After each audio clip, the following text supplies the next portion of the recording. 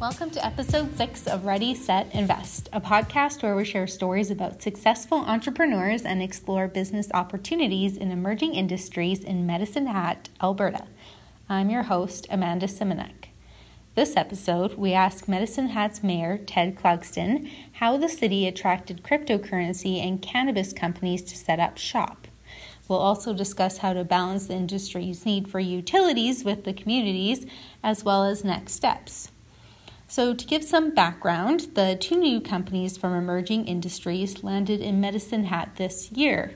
Cryptocurrency mining company Hut 8 chose Medicine Hat for the site of its new data center, bringing 42 new jobs to the city.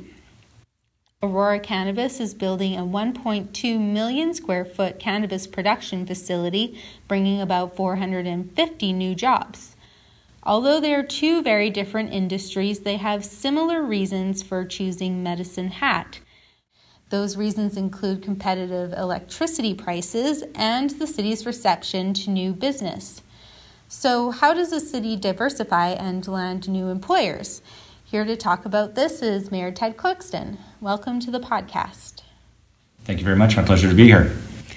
So we're talking about Medicine Hat's reception of new industries, cryptocurrency, and cannabis today. So how does the city go about attracting emerging industries to set up? Well, first of all, the reception has been absolutely amazing. Amazed by how interested people are in the cannabis and the Aurora Sun, as well as the cryptocurrency, the Hut 8 and the Bitfury. It's been amazing, the response on the street. Now, how we go about attracting new business? Well, of course, we have Invest Medicine Hat, which you're very aware of. And when it came to Aurora Sun, of course, we just basically used some old school selling techniques, the old 10-3-1. Ask 10, maybe 3 will talk to you, and maybe 1 will come. So we sent out a blanket letter to anybody that was interested in perhaps in the medicinal marijuana industry, and we just would you like to come to Medicine Hat and see what we have. And, luckily, we had some initial interest from Aurora, and at first they just sent 1 person just to kind of see if you're legit, and then they seemed to like what they saw. We showed them around. It was very interesting with Aurora is that one of their number 1 questions was always, what can my employees do here? Will my employees like living here? Will my employees have something to do? So that was kind of a lead-in for us to show them the recreational facilities in Medicine Hat. And we showed them the leisure center expansion and the new event center, and I think maybe we went down to the Esplanade as well. And so that was kind of that initial contact. And then obviously that representative went back and told his superiors, and a few more came, and then a few more came, and then all of a sudden we were in a full-fledged selling mode when basically the CEO was here and his staff. And we talked about Medicine Hat's advantages, and it went very, very well. So it starts from an initial contact with basically a cold call or a letter, and then it just went from there. Hut 8 was a little bit different. In that Invest Medicine Hat wasn't really involved. They approached us because of our utility rates. And we had some contacts within City Hall that knew about some of this cryptocurrency mining. And they first came as Bitfury, the chip maker, to see what our power rates were like and what the investment environment was here. So kind of 2 different paths, but quite interesting outcomes. And the utilities were both kind of a big attractant there, weren't they? So even 100 years ago, we were called the Pittsburgh of the West. And the reason people came here for manufacturing was cheap gas and cheap electricity. And ironically or not ironically, the reason Bitfury and Hut 8 and Aurora Sun are here are cheap electricity and cheap gas 110 years later. So we had, rather than taking that shotgun approach, just trying to attract every industry from Amazon to zoos, we went after what we thought we had a competitive advantage. And of course, these 2 industries we did. What advice do you have for other cities that are looking to diversify, maybe attract some of these types of industries? Well, first of all, don't, because we want them. But if I put on my more diplomatic hat, I'll go back to that shotgun versus rifle approach. Know what your strengths are. If you are a Toronto and you're trying to attract that Amazon, and you've got the international airport and you've got the skilled workforce, maybe that's what you go after, and not medicinal greenhouse because your electricity prices are skyrocketing in Ontario. So don't go after something that you really don't have a chance. You're going to be wasting your time. So take that rifle approach.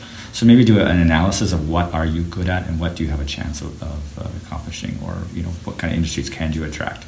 So I think that's the most important thing, and I think that's what we did, and that's what the Invest Medicine Hat does as well. We know our strengths and we know our weaknesses.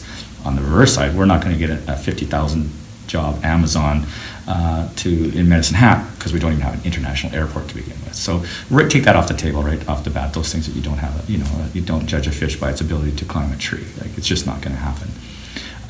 But go after, and then you have to be persistent. You have to, as I said, 10, 3, 1. You might have to ask 100, and you'll get one yes and one maybe, and then you really got to show off your strengths and come across as welcoming and open for business. I think that's the second part. And then in this new day and age, I think we're looking at employees want to know, can they live, work, and play in the community? Like, yeah, maybe I can get a job here, but the traffic is terrible. There's no recreation facilities. There's nothing for my kids to do. It takes 3 hours to get to violin lessons. So you have to know your strengths and weaknesses.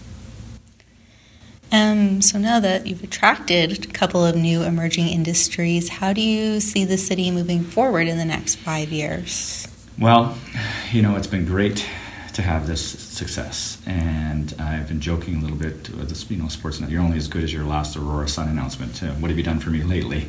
You get these big announcements when people, now there's this bated breath, this anticipation. Well, they got those two. There must be more and more and more coming. And yes, we are interested in more and more, but of course now we have to ask ourselves some of those tough questions. How fast do we want to grow?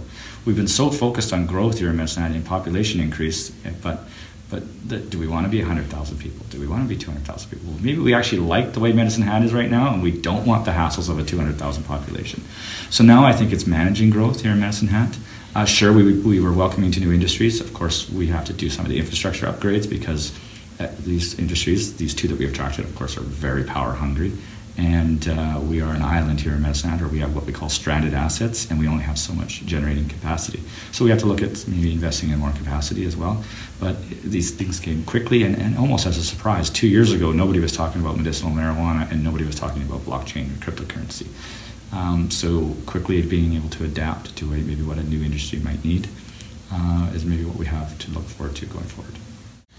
So I just want to go back to one point where you said be welcoming to industry with open arms, because I thought that was interesting. How do you present yourself that way to big companies like Aurora?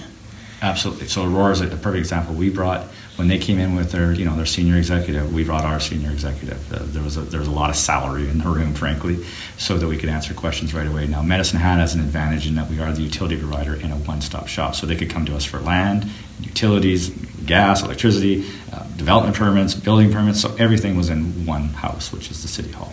And so I think that helped land Aurora. But when they came, we showed them, we were trying to use the mantra, yes, if. You can say, well, yes, if we can maybe change the land use bylaw, or yes, if we can get a power supply there, or yes, if, not just no, because we don't have it. So I think that's important. And I think also knowing who you're trying to attract, doing your research beforehand, understanding the industry, being able to ask some hard questions, but also have the knowledge to know enough about, say, Aurora, what they're doing, what they are, what their CEO is interested in, what their other people are interested in. So I think that we showed them when they came here that we wanted them. And I think it was actually even more so than electricity prices, gas prices, and sunshine. One of the other things, and what their employees were going to do, they were really, really interested in community acceptance. They did not want to go into a community where if all of a sudden they start building and people start chaining themselves to the fence outside their building, or protesting, or saying, we don't want this in our backyard. So we really assured them that they were welcome and that that wouldn't happen. Having these companies land in your city takes time. How long did it take for you to attract these two? Hut 8 was quick. I got to tell you, they move fast, those guys. But of course, the cryptocurrency thing is exploding. It's all about market share and who can get that dominant. Not unlike Aurora Sun as well. But they were fairly quick setup. They were ready to go. So the timing on that one was really only about 6 months. I mean, they're already up and running. With Aurora Sun, it took a little longer. There was much more logistics involved because there was more difficult land, more difficult servicing. more difficult power purchase agreement because their load isn't as good as, say, a 24/7, 365 load, which is Hut 8, versus theirs is a variable load, Aurora's is. And just the scale of Aurora Sun is just, when you're building the largest greenhouse in the world, the scale is unbelievable. So there were a lot more moving pieces with the Aurora Sun, and the private sector was more heavily involved on the land side. And so trying to juggle all those balls was a little bit more difficult. So once again, I think we started with them in August and announced in April. Are we out of power? So we're not out of power. Oh, okay. There's what we call shoulder seasons, but we have to be very careful. There's that 4 days out of the year, the first week of August, when it's a really hot week of July, and it's still hot in August, when our air conditioner load is high. So unfortunately for those 4, 5, 6 days, we have to have all this capacity sitting waiting just in case. Yeah. So there's really unique things we can do with what we call power shaving, getting the industries like how to scale back a little bit up for those 4 days, and they've agreed to do some of these things that we can do. Because on the shoulder, the April, May, June, and the September, October, November, we have more than enough for twice these industries. So it's just trying to figure out with managing expectations of new industry, just so you can understand scale. Mm-hmm. Okay, so on a May day when it's say 20, 22 degrees Celsius, the entire city of Medicine Hat, the entire city, from the college to Canadian Fertilizer to Methanex to the schools to every light in the city, is about 100 megawatts of power. That's how much consumption is going on. These two industries together could use 84. So basically almost as much as the entire city in May. So it's astronomical, the amount of power that they're pulling. The city of Medicine Hat has currently on tap, or we have the ability to generate 255 megawatts. So even with 100 base load and another 80, that's 180. We still have that 70 megawatts of room. The problem is August, when the air conditioners come in, and they will take that other 70. So we just have to manage expectations and be careful about that we don't, our citizens frankly come first. Mm-hmm. They own the utility, and we just can't have a rolling brownout for the city. So we've anticipated this, and we've negotiated contracts. I can't say what's in them, but they're called PPAs, power purchase agreements, and we've worked this out and planned for it. We also have to be careful that at any one time a generator could go down. So we kind of have to plan for that yes, we have 255 megawatts total capacity, but what if one failed? And one of our major ones failed, and that's, let's say, 42 comes offline right away. Then, so we have to manage some of those expectations. Okay. So there's quite a plan in place. There's a plan in place, actually. We talked a little bit about power, about the emerging industries. One other thing. So I'm really, I like to always do ribbon cuttings. So I like to open a new restaurant. I just did, I do these all the time. So, and it's great. I just did the new Boston Pizza, which is a fantastic location, and it seems to be doing very well. And nothing against it, but I call it inside the shoebox. It's money that's when you go to Boston Pizza and you have the pizza there and you pay your bill. That money goes to the waitress and the local cooks and stuff. Some of it goes outside, but most of that money just gets recirculated inside Medicine Hat, so it's not new money. These two industries, Aurora and Canadian Fertilizer, of course, Methanex, CanCarb as well, but Aurora and Hut 8, they're not selling. You're not going to drive up to Aurora and buy a bag of wheat. They are selling their product to the world, and so that's the world's money coming in to Medicine Hat in the form of wages and services. Now that's new money, and that's new money for new jobs, and those jobs can now go to Boston Pizza and spend it inside the shoebox as well. So it's very important to have these industries that bring money from the world to Medicine Hat, and luckily with these two, especially with the cryptocurrency mining, that's all outside money. That's money coming from all over the world instantaneously. And so that's good for our economy. And as we know, the money multiplier effect, each dollar gets spent 6, 7, 8 times over. So that, you get $18 million worth of wages. Well, those new wages may be spent 6 or 7 times. So it could be $100 million worth of growth to the city. So that's one thing I like about these two new industries. Thanks very much for coming in today. My pleasure. So let's check in with May's economic indicators. Medicine Hat's unemployment rate was 5.1% in May, according to data from Statistics Canada, with a standard error of 1.8%. Year over year, it was a decrease of 1.1%.